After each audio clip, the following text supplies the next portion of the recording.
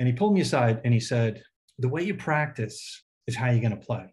The way you play is how you're going to live your life. And it scared the crap out of me that, wow, if that's how I'm going to live my life, what an empty life and am I going to have? And it just shook me to my core, and it caused me to change my entire outlook. It was a paradigm shift for me like I've never had before.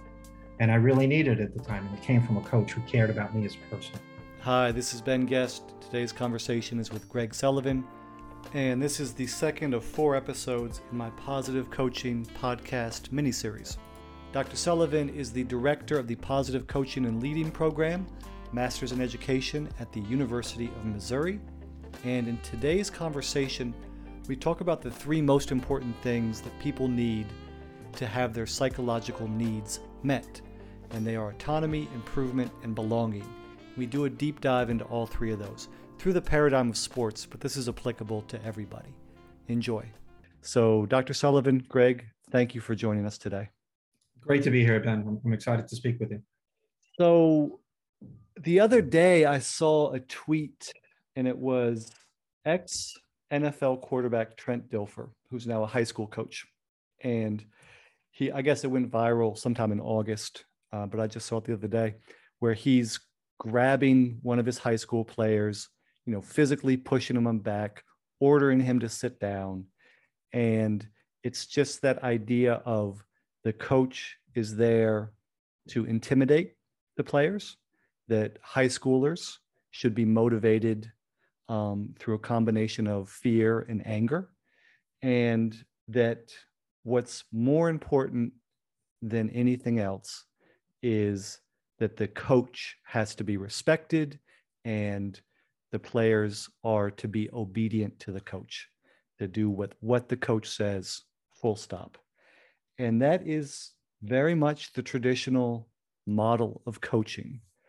And thankfully, through the work of people like yourself and people like the program, again, it's Positive Coaching and Athletic Leadership, Masters in Education, that's changing. What do you see when you look at the landscape, where we've been, where we're going? Well, I think that when I see coaches like that respond like that, it just reminds me of an old coaching adage that coaching is more caught than taught. And so we really see our opportunity and our responsibility that, we can kind of flip that, so that there are more coaches that are educated and have a better understanding of the implications of their actions. That's something that will live with that kid for the rest of his life. That's something you don't forget. Your kids will remember, and you probably speak to people all the time when, they'll remember something a coach said to them in 6th grade that became a part of who they are, and whether it's positive or negative.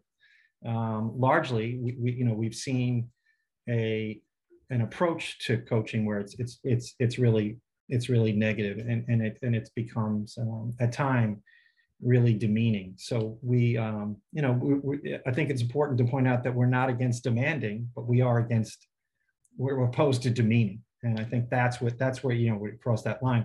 I was talking to the founder of this program, a guy named Rick McGuire, really interesting guy. He was a longtime track and field coach here at University of Missouri. He was also a sports psychologist. And I said, yeah, coach, in a game, kid screws up, cost you the game. It's an emotional thing. He said, yeah, I get it. He said, but you're the adult in the room. And the way to approach that is that you just very calmly tell the kid, I can't trust you. Right now, I can't trust you. And when you think you're ready to be trusted, let me know. And then we'll talk about it. But that's the extent of the conversations. There's no helmet pulling. There's no shirt grabbing. There's none of that stuff. It's just, it's challenging, for people to, particularly in an arena like sports, which is very emotional at times, to maintain your emotions. I had a coach once that used to talk about composure. Stay composed, be composed, no matter what's happening. And then, you know, there would be a bad call, and the clipboard would be flying, and the suit jacket would go off, and we would look at each other and say, composure. So, and it's hard to trust somebody who says one thing and does another, but it's challenging. But I think that with education, with an understanding, and also with an understanding of the implication on what you've done, or the potential to that athlete, that kid, I think, it starts to flip a switch for a lot of coaches. Right. And so much of, I use this line all the time, so much of adulthood is dealing with childhood, right? So at that moment, let's say one of your players, teenager, messes up, loses the game. There's going to be a story there that teenager tells himself or herself for the rest of their life. And that story is going to be authored by the person that they look up to and how they react to that mess up or that screw up. And I mean, you touched on it. Like, it's not about winning this game. It's about winning in life. It's about helping people. It's about helping people on their path. And so if you yell and scream and blame and shame that teenager, that's the story that he or she's going to tell themselves. Yeah, I talked to a coach. He was a girls' high school basketball coach, and he was being inducted into the State's Hall of Fame, won a ton of games. And I said, what was your philosophy? How could you summarize your success? And he said that I decided that as a coach, I would rather lose a game than lose a kid. And I thought, how beautiful is that? And to think about that before every game, and it really guides your every decision. It guides everything you say to a player. I'd rather lose a game than lose a kid, and that got him into the Hall of Fame. That coaching philosophy. So it's possible. This idea that there's always this trade-off that we have to make between winning and the mental health and well-being of an athlete is really, it's wrong. And that you can learn to help an athlete experience both optimal performance and optimal well-being at the same time. They're not mutually exclusive, but we operate under this model that they are mutually exclusive. And so we are trying to use research. There's so much great research out there, tons and tons. But how does it ever get to a middle school coach? How does it ever get to a high school coach? How do we bridge that gap between theory and practice? And that's that we see that as our charge. That's what we'd like to do. Right, because part of the challenge is, if we call it the traditional coaching model, kids, teenagers, college students, adults are coached in a certain manner, in a traditional manner, and then they themselves become coaches, and that's how they coach. And so now if you have someone doing something different, and maybe it looks radically different, then the other adults in the community who came up under the traditional coach, they push back against that. Parents who perhaps came up under a traditional coach push back against that. What's been celebrated in popular culture. And that's why I'm so thankful for the show Ted Lasso, which gives us an example of a different way of coaching. But that's, hopefully more common, but it's rare that we have that model of coaching. Usually the films and TV series are about coaches that coach under the more traditional method. So there's also pushback from the community and the culture because people don't realize there is a different way. I won't tell you who said it, but a coach recently was taught, a football coach, and they had high expectations for this year, and they haven't fulfilled those expectations. And They talked about now going into practice this week, there's going to be a lot more competition. We won't have a depth chart. And he said, this ain't Ted Lasso. And I was like, so here we go. Things aren't going well. So let's start cracking the whip, because we can't have both, right? We can't have a positive atmosphere and work really hard at the same time, and have competition. And it's really where we become so misguided as a profession, as in the coaching profession. And it seems to me, and I'd love to hear your thoughts. You have a master's in positive psychology, PhD in sport management. It seems to me that that type of attitude, even though the head coach is projecting himself or herself as this strong, confident, intimidating leader, that attitude is actually rooted in fear and insecurity. What are your thoughts? I could play amateur psychologist here, and I do think that there's something to be said for people needing to fill a void. People need to be identified in a certain way. It's that I think that's a challenge for a lot of people. That if I'm a coach, and there's for a lot of coaches, there's an objective measure to how good a coach I am, and that's how many games have I won. And I share with my students something that the name escapes me. As an old time college football coach who he won a ton of games, and they said, are you a good coach? And he said, well, I won't know for 20 or 30 years. And they said, what do you mean? He said, well, I won't know until these men, he was a football coach, that, if they turn out to be good fathers and good citizens and pillars of the community, then I'll know I was a good coach. And so there's certainly that opportunity. Right. I used to train teachers, and I was a high school teacher myself. And I always used to say, if I were to ask you right now, who is your favorite teacher growing up, or who is your most impactful teacher? A name immediately springs to mind. That's true for everybody. And whatever subject that person taught, you're going to forget, I taught English. You're going to forget the different grammar rules. You're going to forget the different structures for writing an essay. But people will always remember how you made them feel. That's the old saw. And going back to what you were saying earlier, we have this myth that you can focus on that, right? You can focus on relationships and 20 years out, or you can focus on wins. And there are these stories out there where, a coach focuses on relationships and wins a bunch of games or wins championships. And I suspect that people say, well, that's maybe the exception. But everything we know about performance and people performing at their best, at least in the research that I've done, is you perform at your best when you feel a combination of prepared and relaxed.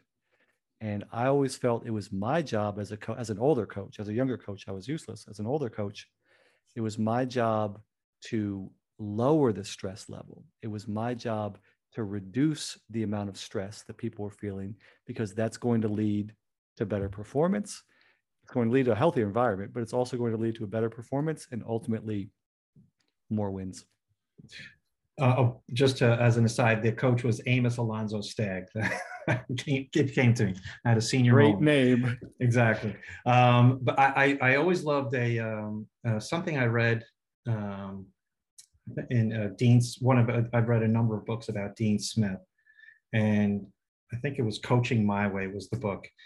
And he so much wanted to reinforce that idea that about playing in fear, looking over your shoulder, that when a player made a mistake during a game, he would immediately, Dean Smith would immediately reach for a player, send him into the game. The player who made the mistake assumed that player was coming in for him. and he would just run right past that player and take somebody else out of the game. He would purposely let him know that, you made a mistake. I know it. You know it. Don't do it again. But I don't want you to play in fear of making a mistake. And I think that's such a wonderful message. When I was coaching, we used to have a similar thing. We used to use, coaches do different things. We used to use a flushing motion. When you made a mistake on the court, you would just, all right, let's flush it. Let's recognize it. Let's learn from it. But let's move past it and let's keep playing. It's so interesting. So the call I was on this morning before our call, I'm working with a retired NBA player, a guy named Scott Williams, co-writing his memoir. And he played 4 years at UNC for Coach Smith. And I've always had a ton of admiration for Coach Smith, but through this project and hearing directly from someone who played 4 years under Coach Smith, I mean, he's just somebody that got it. And talk about focus on relationships. I mean, he's just somebody that got it. And basically what I've heard over and over again is, in your darkest moments, that's when Coach Smith is there for you immediately as a person off the court. And again, we keep saying it over and over again, that's the win. And by the way, Coach Smith retired. He was an all-time winningest coach. Yeah. Scott Williams, by the way, amazing story. I'm glad that you're bringing that to light. When I read Dean Smith's book, and you start to read his coaching philosophy, and then as you get more engaged in the science behind coaching, it's like did he know this stuff? Like he was, he was into player autonomy. What do you think? What should we do? How can we change practice? He was into serving his players. He would, if his seniors got to ride, he would, when they traveled back then commercially, players, the seniors got to ride in his first class ticket where he wrote coach. All these things that he did for his players that are right out of multiples of theories he was doing intuitively, it seems, and which is mind-boggling to me. You mentioned the science behind coaching. So what is, and you mentioned research earlier, the research you've done. What is that science? What is that research telling us? Well, I think that for me, well, there's a ton, obviously, but so I think what really resonates with me is the work done behind motivation, behind well-being, and the importance of what we can do as coaches, as teachers, as parents, in meeting some important psychological needs for athletes. And what the 40 years of research have found that the meeting of those needs leads to an athlete experiencing well-being, and also more internal motivation, so that they become the driver, and so I think for me that's foundational to positive coaching, to positive parenting, etc. And what are the psychological needs of an athlete, particularly a high school athlete? Well, three things. There should be some level of autonomy. And the opposite of autonomy is control. A lot of coaches are very controlling. But if you provide some choice, provide some opportunities for athletes to have a say. You remember the great scene in Hoosiers, championship game, and Gene Hackman is drawing up the final play, and he's going to use another senior moment, the shooter, as a decoy, and the players are like, they're a little unsure. And what?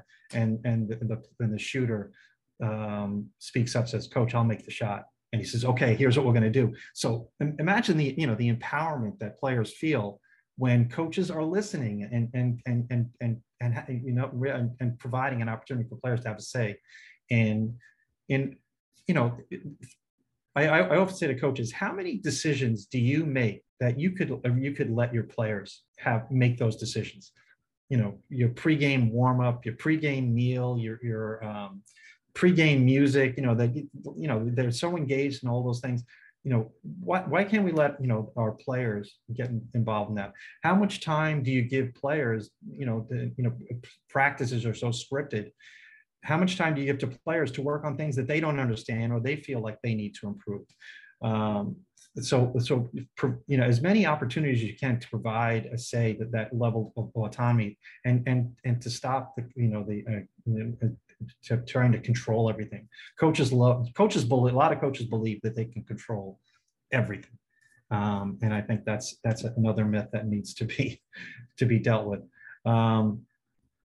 The second important need is that you need to feel like you are improving. You need to feel like you have, that you're making the most of your skills, a level of competency.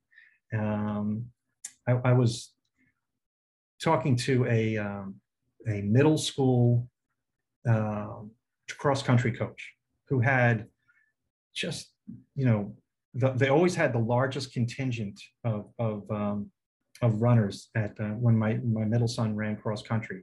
They always had tons and tons of kids. And I said, how do you keep all these kids engaged? He said that I try and make them feel like they're getting better at cross country, so that even though the top 5 scores only matter, we set goals for every single runner in every single meet. We monitor those goals, we practice towards those goals, we either exceed those goals and meet those goals or fall below, and then we address it. And so, and then the whole team gets involved in the improvement of everybody. So it keeps kids engaged and continuing to run. So competence is the other need. And then the final need is, as humans, we all have a need for belongingness, relatedness. We need to feel like we're in an environment where we are cared for, where we have the ability to care for others. The coach that gets to know their athletes as a person first, and then as an athlete is really, really important. And to know that that I care for you as an individual, that the idea, we throw the word love around, and love is a verb, and it's how kind you can be, how forgiving you can be, how caring you can be. That's how you express your love to an athlete. And so when those needs are satisfied, we start to feel a sense of being our best selves. We start to feel a sense of, this is an environment where I want to be. This is where I am. This is where I'm willing to direct my time, energy, and engagement. So imagine, as a coach, the outcome of meeting psychological needs are a bunch of players who really want to be there and really feel like they're becoming their best selves. And I think it's kind of the holy grail of coaching. I mean, that's it right there. That's the roadmap, right? Autonomy, right. Improvement, belonging. I want to dive into all three. Let's start with belonging. In Western culture and American culture, we celebrate the strong, silent type, the macho type, and this idea that if you're dealing with a psychological issue, emotional issue, as a man especially, you don't show that. Maybe you drink in solitude. You go off into, if we think about Westerns and movies like that, you go off into the wilderness and you're by yourself. And that's what we celebrate. But actually, when it comes to dealing with trauma, it's belonging. It's people coming together to support the person. It's connectedness. It's togetherness. Those are the things that are healing. And so I think that point of whether it's a family unit or friend group or support group, and in this context, a team, having that environment where people feel a sense of belonging and a sense of support and a sense that they're cared for, not just by the person, quote unquote, in charge, but by the community. That's so powerful. It's powerful as far as a team dynamic on the court, and probably even more powerful as a dynamic off the court. Well, and we've had this grand experiment that proves your point, COVID, where we have forcefully removed ourselves from other people.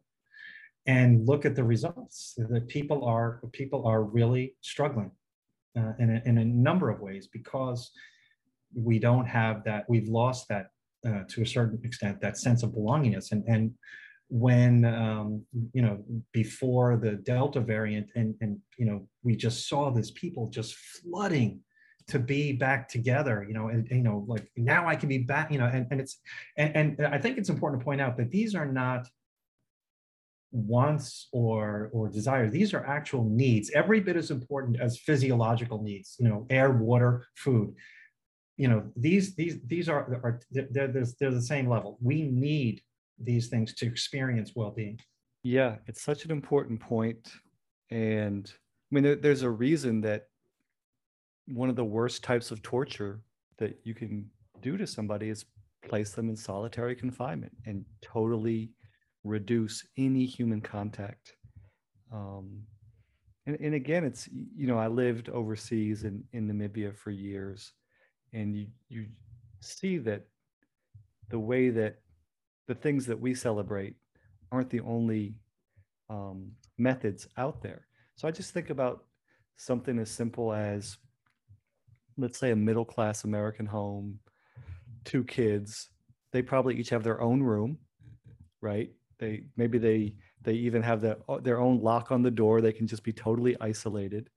And living overseas and living in Namibia, which is more of a collective culture, people are always around other people. And you might see 3, I had 3 god kids. They'd all just be sitting on a couch, all just, literally like shoulder to shoulder touching each other. And that contact, physical contact, again, this time of COVID, physical contact is so important. Like you said, these are needs. The need to belong, the need to have your tribe. And that's one of the beautiful things about sports, is that it can provide that. Yeah, and if it's done well, I'm in contact with all of my teammates from a team that's now getting close to 40 years ago. And we get together, we do a lot of texting now, and there's never, I can hardly recall a text about a game, about a shot, but I can, we talk about the van rides, we talk about the hotel stays, the locker room, all that stuff. And, but that's what mattered. That's what made it special, was being part of a unit, of a team, of a group. The winning, at the time was great, but in hindsight, it every year it decreases in importance. Yeah, exactly. And especially because, and just for the listeners to know, you played at Brooklyn College and went to the Division III Final Four, had a fantastic season. You're in Brooklyn College's Hall of Fame. Not for anything I did individually again. It was being part of a great team. Well, right, belonging. Yeah, that's absolutely exactly what we're talking about. And so, like you just said, now, when you guys text, when you call, it's almost never about the game. And so for coaches out there that are still in that traditional mindset and that traditional model, again, doing things in a positive, from a positive framework, is actually going to give you a better chance to win. But much more importantly, teenage years, early 20s, those are such formative years. And those are things that stay with us for a lifetime. My cousin, or my mom's cousin, was just here, and he's in his mid 80s, just visiting, and he grew up in Boston. and he can just run down the 1949, like the lineup of the 1949 Red Sox, the batting order, right? Because those things are like, those formative years are so ingrained. And so as a coach, if you're just focusing on the wins and losses, and you know, players are a means to your glory, it's not only that you're not giving yourself the best chance to win, but what concrete are you setting in these formative years? What are your players going to talk about 30 years from now? And even, we do an exercise in one of our classes where we ask students as a coach to write their own eulogy. That's genius. And as morbid as it sounds, it's actually, to think about the end goal. What do you want people to say about, or what do you want to, it really comes down to what you want to say about your career at the end of it. He won a lot of games, he was miserable, to be around, and that's great. Or, a life changer, changed the trajectory of my life. I was really fortunate at a time when I needed some guidance and direction to run into my college coach who literally changed the trajectory of my life. I was doing a lot of things I shouldn't be doing, and showing up to practice sometimes after having been out late at night. And he pulled me aside and he said, the way you practice is how you're going to play. The way you play is how you're going to live your life. And it scared the crap out of me that, wow, if that's how I'm going to live my life, what an empty life am I going to have? And it just shook me to my core, and it caused me to change my entire outlook. It was a paradigm shift for me like I've never had before, and I really needed it at the time. And it came from a coach who cared about me as a person. First, he knew what was going on. It was about me. It wasn't about me as a basketball player. It was about me as a person, and that changed everything. Right. And again, it comes down to those words and those formative years. And so, as an assistant coach in my 20s, I was a good assistant coach. And then my 1 year as a head coach in my 20s, I was just useless. But as an assistant coach, it's so much easier to forge positive relationships because there's not that dynamic of playing time and parents and all of that. And I remember, so this was 2001, 2002, about 15 years later, I got a Facebook message from one of the guys, and he mentioned something that I had said and something I did that meant a lot to him. And in fact, he went on to play Division I basketball. He said that was the catalyst for me to play Division I basketball. And he's now a high school coach at the same school. And he was just thanking me for that, which those are the best testimonials to receive. And I didn't even remember it, not just because it was just something I said, and something I probably said, something similar to other players and other students. But it's just, you don't realize the impact that your words can have on people. Absolutely. That's why, particularly when you in coaching, and when you involve the emotions of sport, the passion that people have for sport, that it just magnifies what we say and do, and it really it's so impactful, so that we need to recognize the power of our actions, of our words, and I think that's certainly one of the things that we focus on. What are some examples of tools, psychological tools for self-care and psychological tools for optimal performance? Well, there's a lot of theories about well-being. The one that because I went to Penn that and studied with a guy named Marty Seligman, who is considered to be the father of positive psychology, and he has created a model of of well-being and some of the elements that, so that what they looked at people who are kind of the outliers, who people, if I were to say, to you, where would you say your well-being is on a scale of -10 to +10? And if you told me, quite frankly, I'm a -5, we're dealing with anxiety, depression, then I would certainly recommend you see a psychologist, psychiatrist.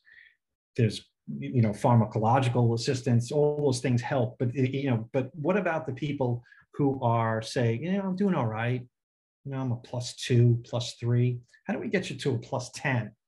And so they actually went out and spoke to a lot of people who claimed to be +8, +9, +10, and looked at the elements of their life that led to them to be able to say that. And they found that the people who really believe that they're flourishing have a lot of positive emotions in their lives. They feel like there are things with which they're very engaged. There are things that they do that they enter actually into a flow state. The work of Csikszentmihalyi. They are engaged in things that provide meaning and purpose for their lives. There's something that they believe that they're doing that's bigger than the self. They also believe that they lead a life of accomplishment, and not necessarily accomplishing, but a focus on process. The belief that it really is about the journey and not the destination. And also, I think in recent years, in addition, is this idea of vitality, of how you eat, sleep, and move. And so all of those things combined are elements of well-being.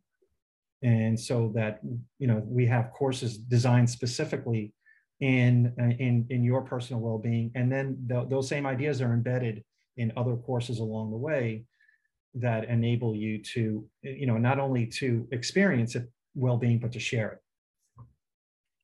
And what's incredible is you can go somewhere and get a master's in education and spend $100,000, $80,000 for that master's. And your program, or the program that you are the director of, Positive Coaching and Athletic Leadership, every student just pays in-state tuition. Is that correct? That's correct. Yeah, the total cost is a little about $14,000.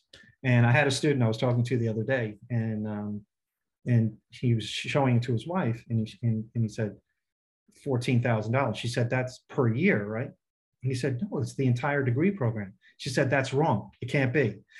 And she was so excited that she is now a master's student in one of our other education units, I think in maybe educational leadership, getting a degree at the same price point. So it's amazing to me that the opportunity for this level of education. It's accredited in every state in the country. And at this, and I'm not saying that $14,000 is not a lot of money, but relative to, as you said, to other schools, it's reasonable, it's doable. It's like, where do I sign up? So there's a little bit of a dog barking in the background. I take it that must be a diamond dog from that's right. So let's go back to that roadmap: autonomy, improvement, belonging. What are the keys as a coach, right, to creating an environment where players feel they do have autonomy? Well, I think that it's being in an environment where you really don't feel like you are being controlled all the time. Coaches mistake motivation for control. So that if I am getting you to do something by through punishments or rewards, that's not motivation, that's control. And so we see a lot of controlling approaches to motivation. But it's the opportunity to really feel like that you're just not a pawn in a, you know, on a chessboard, that, you know, you have some say in that direction of the piece, and that, you know, you're listened to, and that coaches are truly listening. You know, I really enjoy listening to John Harbaugh, the coach of the Ravens. You know, that guy's an anomaly. He's been a head coach in the NFL for, you know, and he has this reputation as being a player's coach. And he'll tell you that he's a servant leader coach. He'll tell you that the key to success is that players want to play for him because they listen to him and they have a voice, and they really feel like they're making an impact on the direction of the team. It doesn't mean that, you know, you're going to draw up the last play of the game, because, you know, it doesn't mean that there's chaos. It doesn't mean, it just means that you are an important part of the process as well. And you go there every day, and you feel like you're going to be heard and not completely controlled. What's an example of player autonomy, team autonomy that you've seen? Well, you know, anecdotally, you hear from coaches like Steve Kerr, who actually, I don't know if you remember, was it last year or year before, actually sat in the stands and let the team coach themselves. Mm-hmm. You know, and so I think, you know, that's kind of, that's a little bit of an outlier, but it's that idea that that players are going to have a say, and it's not just lip service. Like, you know, hey, that's a good idea. I think we'll do that. What should we do in practice today? Like, you know, I'm going to set aside 20 minutes. You guys decide, or you gals decide, how should we spend those 20 minutes? What should we work on? Usually, you know, a coach will have every minute scripted, right? You know, there's an opportunity. So I think it's really, you can be as creative as you like, but keep in mind that where is it that I'm making decisions that they should be involved in, you know, players should be involved in the decision-making process as well. Right, 100%. And that idea of decisions is an interesting one to me. And we talked a little bit off air about my journey as a coach, and wrote this memoir called Zen and the Art of Coaching Basketball. And I go into it in the book about when the game starts, I felt like the vast majority of the decisions I needed to make were already complete. And when the fourth quarter started, I felt like 99% of my decision-making was finished, which I think is different from the traditional model, which is I have to try to control this chaos. I have to try to script everything, as you just said. And so basically in the fourth quarter, I have 1 or 2 timeouts for the end of the game, and that's it. It's going to be what it's going to be. And I always tell people, you know, if the majority of your coaching is done during the game, you done messed up, because right. At that point, it's going to be what it's going to be. And so if you create the environment where players can make decisions, and players can adjust on the fly, and players can be calm in that chaos. And in fact, the key moment of our season came down to this play we ran that it was a sideline out of bounds that Brad Stevens had drawn up for the Celtics. So I called it Boston. In the key moment, I called the play, right? That was a decision. And then sat down, and halfway through the 5 seconds of the inbound, the time you have to inbound the ball, something unexpected happened that we'd never anticipated. And I could have jumped up and tried to direct, okay, Jack, no, cut to the basket instead, And in that moment, as much consciously as unconsciously, or as much unconsciously as consciously, I just remain seated, and I say, that was the pinnacle of my coaching. It's going to be what it's going to be. You put the things in place and let the game happen.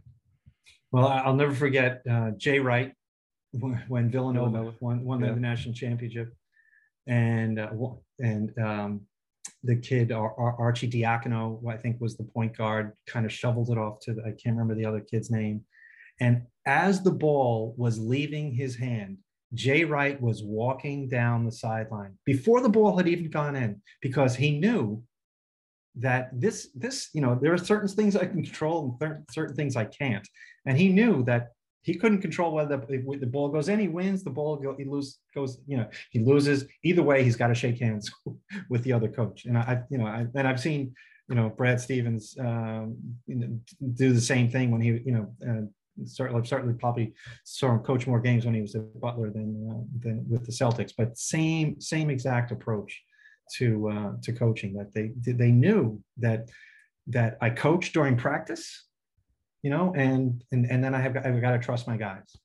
And that's a great coach to play for. Who would not want to play for a coach that's going to trust you in that situation? Exactly. And the ball's going to go in or it's not, but you've put the ingredients, on the kitchen table and prep the meal, and now it's going to be what it's going to be. Well, let's end with the roadmap: autonomy, improvement, belonging. We've talked belonging, we've talked autonomy, and now let's talk improvement. And my background is education. I have a PhD in education, and so improvement, whether it's on the practice court or in the classroom, is something that's an area that I'm fascinated by and endlessly fascinated by. So what are your thoughts on improvement and helping players improve their skills? Well, every player wants to get better, and I think that's a given. And I think that the idea of a growth mindset is really important for a coach to understand that. I've been around a lot of coaches that'll look at a player and predict their ceiling, and I think that's a really tricky thing to do. And I think it's really unfair to the player. It's unfair to, it's unfair to the team. It's unfair to the coach. And so I think there are ways to really reinforce a player's improvement. It's as simple sometimes as the old coaching adage, of catching them doing something right. That I saw what you did there, that screen, and then the roll, that pass, all those things, that you're constantly doing that. I think goal setting is really, really important. And it's not about a product goal, an outcome goal, but it's about a process goal. And what is it that we can do to work on to get you better?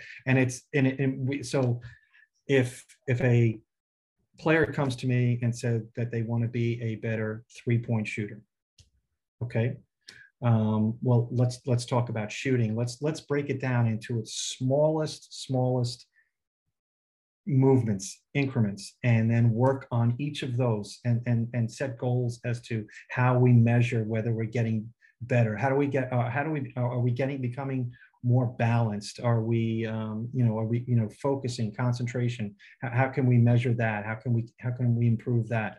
All the micro movements that are involved in shooting, and then set goals with each one of those, and then move on, and then constantly, and then players will see that I'm getting better at this, and then all of a sudden the ball's going in the basket more often than it was prior to that, and I start to feel competent, and that's coaching.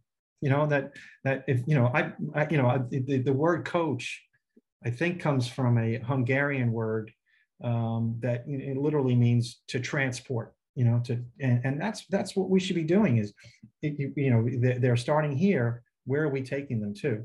And so, any number of things that we can do that lead to improvement.